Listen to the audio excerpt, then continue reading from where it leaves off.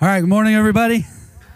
Thanks for being here with us today. We're glad you're here. This is the last week of this series, Landmark. For the last 9 weeks, we have been talking about what it looks like for us to find God right in our everyday lives, what it looks like for us to be faithful to Him in these places. And I've thought a lot about what I wanted to say on this day, what the last thing I would want to talk about might be. And I think it's really this.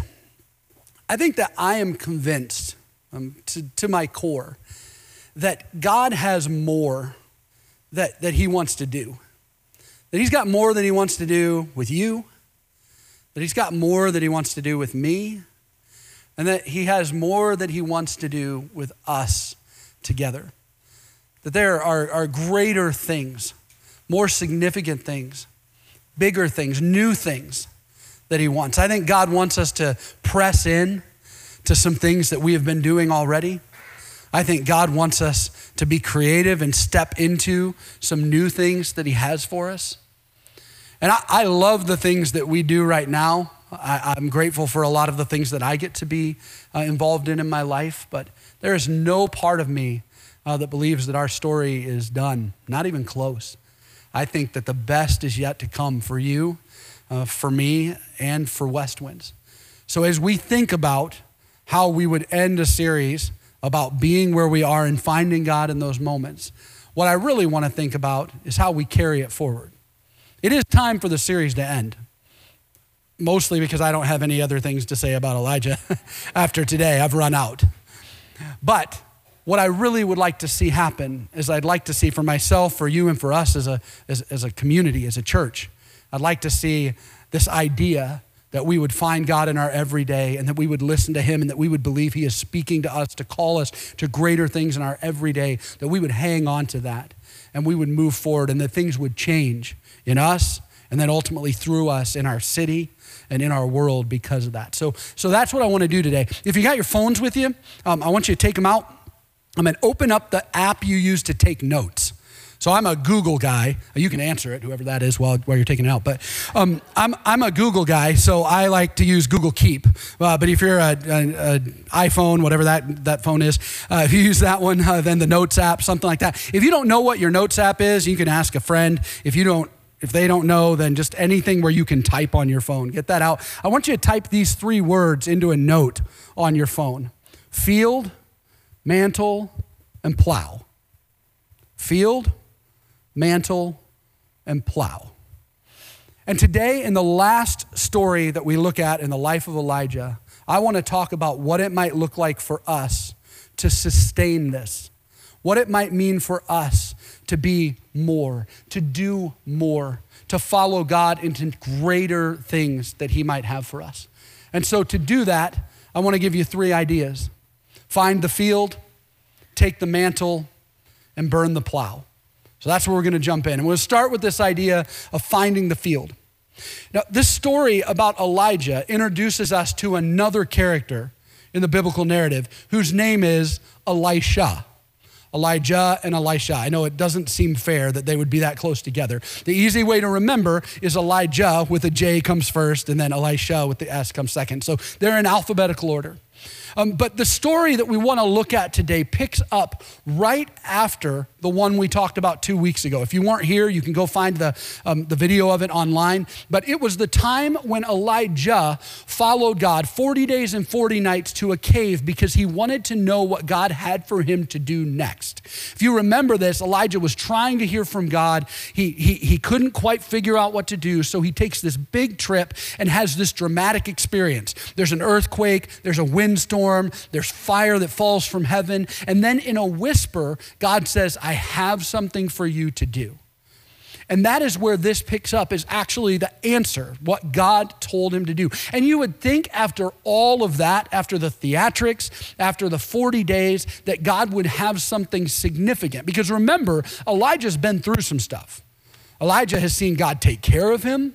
Elijah has stood up against the false prophets of Baal. He has been hunted by Queen Jezebel and King Ahab. He has been through some stuff. And it seems like now might be the time when God was like, the next thing you do is going to be really, really cool and really powerful. But instead, he says something different. Let me show you what he says here. This is God talking to Elijah after all of those things in a whisper. He says, I want you to anoint Jehu, grandson of Nimshi, to be king of Israel, and then anoint Elisha, son of Snapchat, whatever, from the town of wherever, to replace you as my prophet. The thing that God tells him to do is he says, wait for it, I want you to find your replacement because your time is coming to an end. Doesn't that seem strange? I mean, if you were Elijah, if I were Elijah, I would have gone through all of this thinking that the next thing God was going to tell me to do was going to be something where I was the hero, something where I got to do something significant. But instead, he says, I want you to go find this guy, Elisha, and I want you to anoint him because he's what's next. And that's what Elijah does. It says he goes and he finds this guy plowing a field. Just imagine being Elijah, the older one, standing at the edge of this field, looking out and seeing some random guy out there doing his work and going, seriously? This is the next thing that you have for me to do, is to find and train this guy? Now, the question is why? Why in the middle of a moment when Elijah still had more to give, would the next thing be this? And maybe a better question is, why would God go to such lengths, the windstorm, the earthquake, the fire, to get Elijah's attention so that he could whisper to him, you got to go find this guy because he's next? I think the reason is because God doesn't see things the same way that we do. God has a different perspective than we have. God's perspective is a kingdom perspective. And by that, I mean that God is really, really clear on what he wants to accomplish in the world. And you might remember last week, we talked about a specific verse in 1 Corinthians where Paul says that God takes people and places them wherever he wants to place them. So God has a really specific goal that he is trying to accomplish in the world. He has this kingdom perspective. But not only is God's perspective a kingdom perspective, it's also an eternal perspective. And by eternal, I mean it is not bound by time. Here's one way that God describes it when he's talking to the prophet Isaiah in the book of Isaiah. He says, my thoughts are nothing like your thoughts. My ways are far beyond anything you can imagine. Just like heaven is higher than earth, so my ways are higher than yours, and my thoughts are higher than your thoughts. This is just God saying, look, I don't see things the same way that you do. I have this bigger, broader perspective. And just think for a minute about the fact that God's perspective is not bound in by time.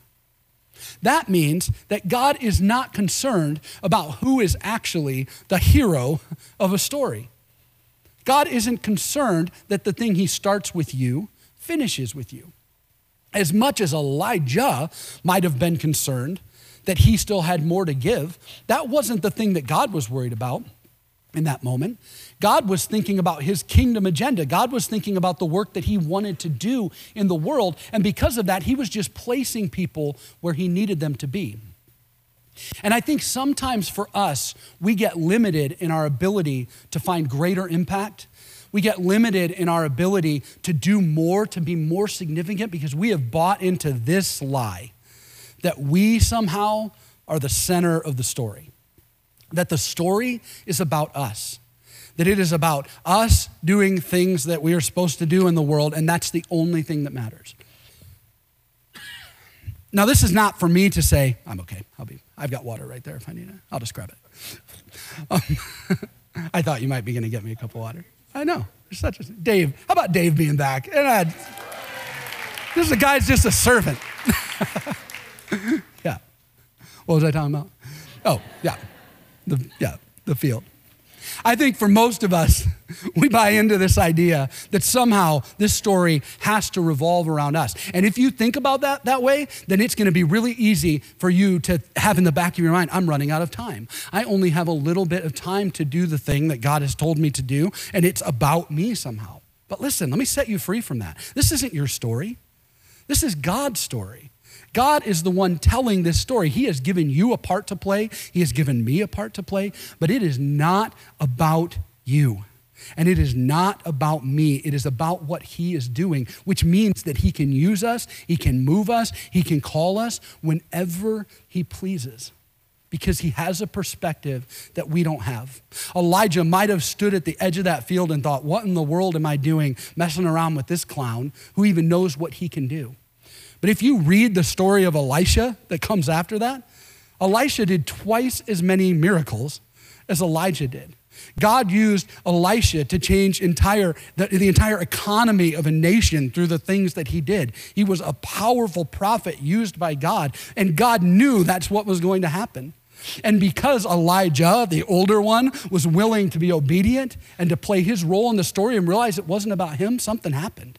So I think for us, we just got to find our fields. Where are the places where God is asking you to invest? Where are the places where God is asking you to come alongside of other people? And we best believe that in those moments, God is using us to launch someone else. God is using us to help the next generation of people who will carry on his kingdom mission. It is the most short-sighted thing we can do to somehow think that the story either begins with us or ends with us. It started way before you, and it will go way after you. And the best thing you have to offer to the story of God in the world right where you are is just to be faithful and to invest in other people. So maybe that's at home for you. Or maybe that is your place where you go, this is the spot where I'm supposed to help other people launch. Maybe it's at your workplace. Maybe it is in a group of friends. Maybe there's a specific person who keeps coming to your mind and you go, I feel like God is asking me to invest in them. And maybe it's a little hard to do right now. Maybe it just feels like they don't know what they're doing yet, but maybe God's asking you to do that. So we got to be faithful to that because it's not about us. If you don't know where to start with that, let me tell you a couple places that should matter to every single one of us in this room. And that is our kids ministry, Kids Journey, and our student ministry, Student Journey. Both of those places should matter to us because right down this hallway and across the street tonight, down the road over at the Hub Teen Center, there are going to be groups of people, some right now and some later on today, that are gathered together with our kids and with our teenagers, investing in them. Hey, isn't it kind of interesting that here's Elisha, this younger guy, he's just out plowing in a field, right? Meanwhile, there's this conversation happening about him that he doesn't even know. Elijah and God are over here saying, hey, something's going on. Like God's got a calling on this guy's life. He doesn't even know it until this older person comes along and says, God has something for you. Isn't that interesting? He doesn't take him to discover your self-help seminar or whatever like that. He just comes and goes, come on, you're with me now. It's time to get moving. There is a generation of young people, children and teenagers who are listening to God. God is speaking to them. Think about it. God has plans for them. He has ways that he wants to use them. And he has placed them in a church, in a community of people who are also listening to God. So we have the responsibility to pay attention to those fields. You know what I'm saying? We have the responsibility to look at those places. Now maybe you're in here and you're actually in middle school or high school and you hear me saying that and you're like, awesome, it's everyone's job to raise me now or something like that. But the reality is, it doesn't matter how old you are. If you're in middle school or high school, guess what? There's somebody younger than you. There's somebody right around you. You have been given a field. And it might be a gross one like third hour algebra or something like that. But God's given you a place. And that is your job to invest there. And anyone who has had someone else do that for them could stand up here right now and give testimony that that's what changes the game for people, right? What changes us is when somebody steps in and does that. For me, it was 10th grade in a speech class. And I've always loved the sound of my own voice, which is the key ingredient to being good at talking. And I remember this particular speech class. I gave a speech. I don't remember what the assignment was, but I wanted it to be really funny. So I did this big elaborate thing that was really funny, and I did voices and all kinds of things. After the class was over, my speech teacher, who was a Christian, called me off the side and asked me to stay after. And he said, listen, you didn't do anything that I asked you to do for the assignment. He said, it's a solid F. He said that you just didn't do the right thing. And I said, okay. And he said, but listen. And he looked me right in the eye and he said, you're good at this. He said, you kept everyone's attention and you were funny. And he said, maybe God is calling you to do this for him.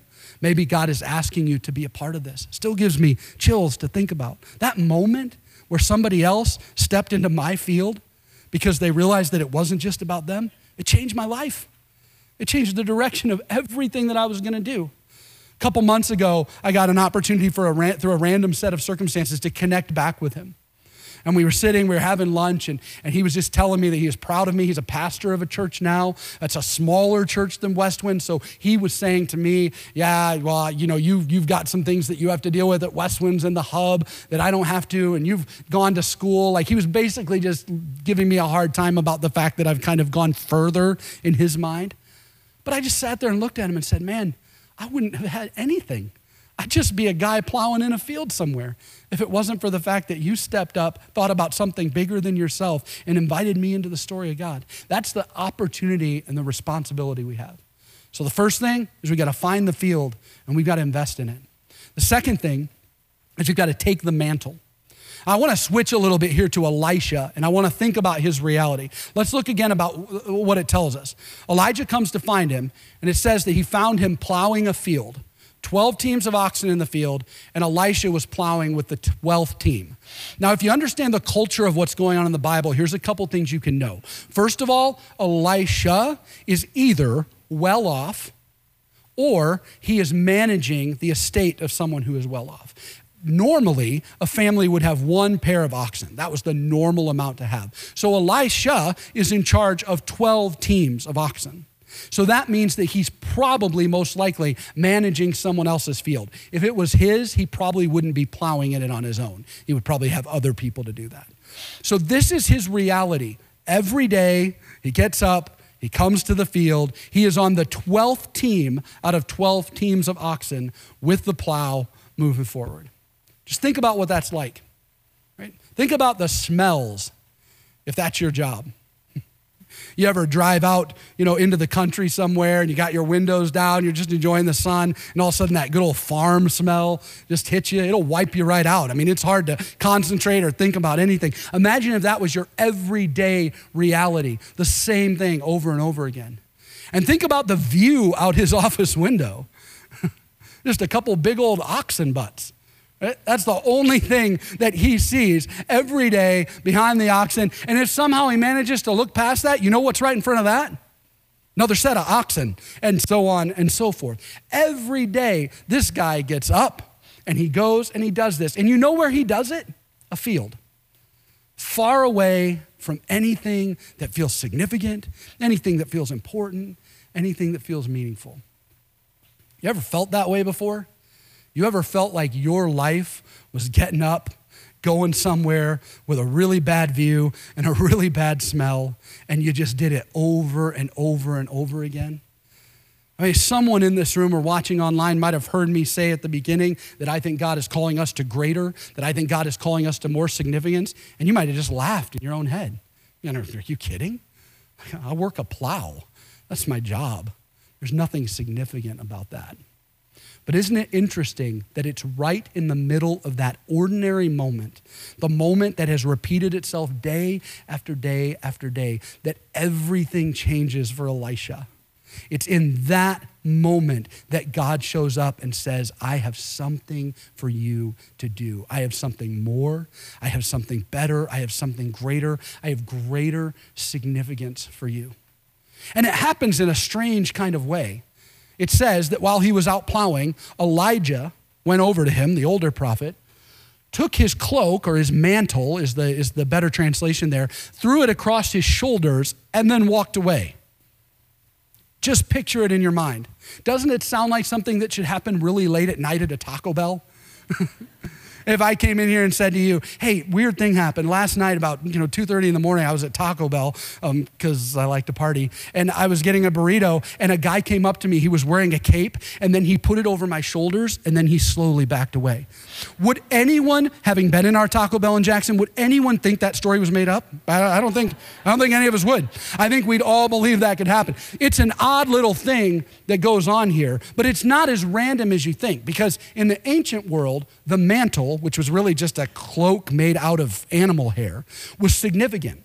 If you had a mantle, it meant that you had some sort of authority. You were a leader in your community, you were a leader in your family, you were even a leader in government. And to give your mantle to someone else was to say, I am giving what I have to you. So it was a very, very significant thing that happened here. So right in the middle of the ordinary, right in the middle of the monotonous, right in day 300 of doing the same thing over and over again, God shows up in this amazing way and says to Elisha, it's your time right now. And I think it's easy for us to hear this and think, oh, okay, I get it. If I have a job, then God must be calling me to do something different. If I'm doing well and making money, God must be asking me to get rid of that money and give up my job and, go travel around and be a monk and help the poor. Or God must be asking me to get rid of all of those things. Or maybe you're on the other side of that and you find yourself going, you know what? I'm just really limited right now. I'm older. I have young kids at home. I don't have the ability to do any of these kind of things. So it's really easy for us in a couple different directions just to go, well, maybe this isn't really the thing for me. Maybe this isn't the thing that I'm supposed to do right now. But I want to show you how Jesus said this in John chapter 14. He said it this way. He was talking to his followers about what it means to kind of to follow him fully. And he said this, I tell you the truth. Anyone who believes in me will do the same works I have done, and even greater works, because I am going to be with the Father. I want you to see a couple things in there. Anyone, first of all, and then who believes in me, which is to say, who has faith. Anyone who has faith has the ability to do something great. And this doing something great does not always mean that you have to do something different. Sometimes doing something great for God isn't about doing a different thing. It's about doing the same thing in a different way. So if you are the person with young kids at home, if you are the person who feels like you don't have that much to offer because of your age or your situation, look at what it says. Anyone. Not anyone who's smart, not anyone who's strong, not anyone who's young, not anyone who's rich. It just says anyone who believes that God could show up in a moment and ask you to do something right where you are, they have the ability to do even greater things. Greater meaning more significant, not meaning bigger. Because sometimes the greater thing God is calling you to do will feel like it's going in reverse, Sometimes it'll feel like God's asking you to do something greater, but it's less noticeable to other people. And it's a little bit less public. But I think the point is that God calls us out of the ordinary moments, and all we have to do to take this mantle is we just have to be ready. We just have to be willing. Anyone who has faith, anyone who believes that in a moment God could show up and speak to us this way, he'll do it. This mantle here was given by Elijah to Elisha, so from one guy to another. But the Bible's pretty clear that what we've been given comes from Jesus, and it comes in the form of his Holy Spirit, which means that God can actually come right now in a moment and speak to us and say, this is what I have for you. He can call us to step into something more deeply. He can call us to step out into something new that he has going. We just have to believe that that's what he wants to do, and we just have to be ready to respond. That's what I mean when I say take the mantle. Be ready to accept the calling of God and know that it will show up right in the middle of your ordinary life. So we find the field and we invest in others. We take the mantle and we listen for that call of God right in the middle of ordinary. And then lastly, we burn the plow. And I want you to see how Elisha responds when Elijah puts this call on his life. Here's what it says. It says, Elisha left the oxen standing there, ran after Elijah, said, first let me go kiss my father and mother goodbye, and then I'll go with you. And Elijah replied, go on back, but think about what I've done to you. So Elisha goes, let me have a little bit of time. I'm going to close things up. And Elijah says, that's fine, but don't take too long. I think Elisha understands here that everything's about to change, that God has put a calling on his life, so he's going to say goodbye. And then he does this. It says he returned to his oxen and he slaughtered them, used the wood from the plow to build a fire to roast their flesh, gross, and then he passed around the meat to the townspeople and they all ate. Then he went with Elijah as his assistant. He does a couple things here, one that's pretty normal and one that's not as normal. The normal thing is actually killing his oxen. And that was a culture where animal sacrifice was very normal. And he actually killed these oxen and then used it to provide food for the people in his village. That was normal. What wasn't normal was that he burned the wood from his plow and used it to create a barbecue so he could cook the meat. His plow was the thing that let him make money. His plow was the thing he used for his job. It was the safety net that he had. Think about it. If the thing with Elijah didn't work out, like if the mantle got thrown on the wrong guy by accident, then he had his plow. He had something that he could go back to. But he burns it. And it seems like a dramatic move, doesn't it? I mean, if you felt like God told you to move, would you burn your house? Probably not. You'd probably sell it, right? That would make more sense in that moment. Why does he, in this moment, do this grand gesture of burning his plow? I'll tell you why. It's surrender. Elisha is making sure that there is nothing that is holding him back from the thing that he feels like God wants him to do. He is making sure that he doesn't have a safety net. And I will tell you this about us, and I include myself. We are great at contingency plans, aren't we? We are great at hedging our bets. We are great at plan Bs. It is really easy for us to look at a situation and go, yep, I feel like God is calling me to do something, or I feel like God is calling me to invest in something, but I'm just going to keep one hand back here on the plow. I'm just going to hold on to this one thing, just in case this whole Jesus thing doesn't work out, just in case it gets hard, just in case it gets stressful, just in case I start to get discouraged or I start to doubt or I start to worry. I'll just make sure that I got this one other thing. So it's always Jesus plus one, right? It's always Jesus and the other thing. Just like for him, it could have been, well, it's follow Elijah and I've got my plows kind of set back in another spot. It's follow Elijah and I have the other thing. Follow Elijah and I've got my money. Follow Jesus and I've got these other things. The point here is surrender. What do we need to give up to be able to follow Jesus fully? I just think sometimes we start in the wrong place. I think we feel like maybe God is calling us into something right where we are, something greater, something more significant, and then we just run towards that. But the problem is we're tethered to this thing over here. So we can only get so far. We can only get so close to this thing because we have something that's holding us back over here. I don't think the place to start, if you want to be more significant, if you want to be a part of greater things, don't start with the greater thing. Start by going back here and burning the plow. Start by getting rid of the things that are holding you back so when you come to God, you can say, God, here I am. I'm a clean slate. I am all yours. Whatever you want me to do, there is nothing else that is competing for my allegiance. And again, that doesn't mean that you sell all your possessions. It doesn't mean you quit your job. It doesn't mean any of that. It just means that you prioritize Jesus and you make sure to ask the question, is there anything that is holding me back? Are there any plows that I'm holding on to in case this other thing doesn't work out? And it can be anything. You know, it's interesting. I mean, in Elijah's case, his plow wasn't a bunch of drugs. It wasn't something bad. It was actually a plow that provided for people. It was a good thing. The thing that limits us, the thing that keeps us from the greater that God has, it doesn't have to be bad. In fact, a lot of times it isn't bad. A lot of times it's a good thing that we're just relying on more than we're relying on him.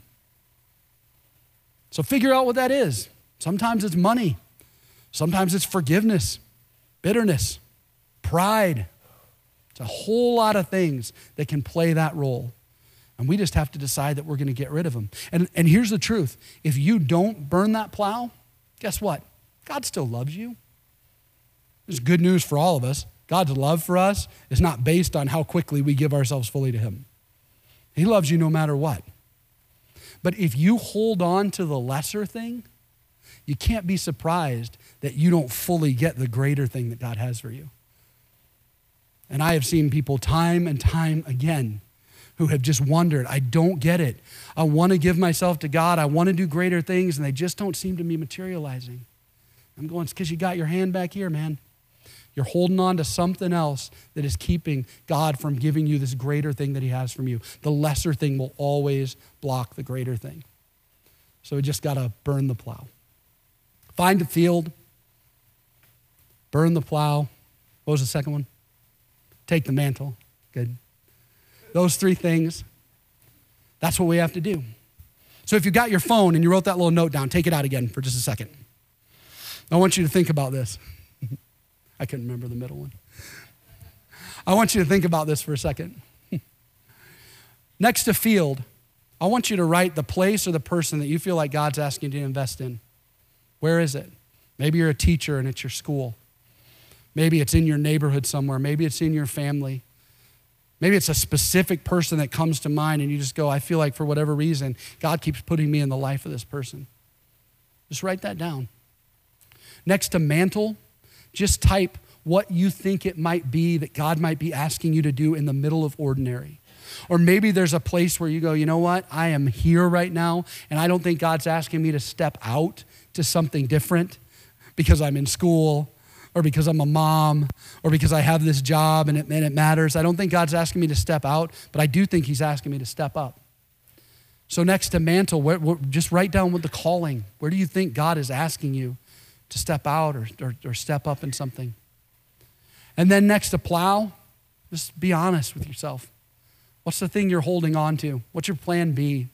What's the thing you're relying on that is limiting God from having full control in your life and then from taking you to greater things? You know, for the last 2 months, we've been talking about this stuff, and it's been a lot of fun for me.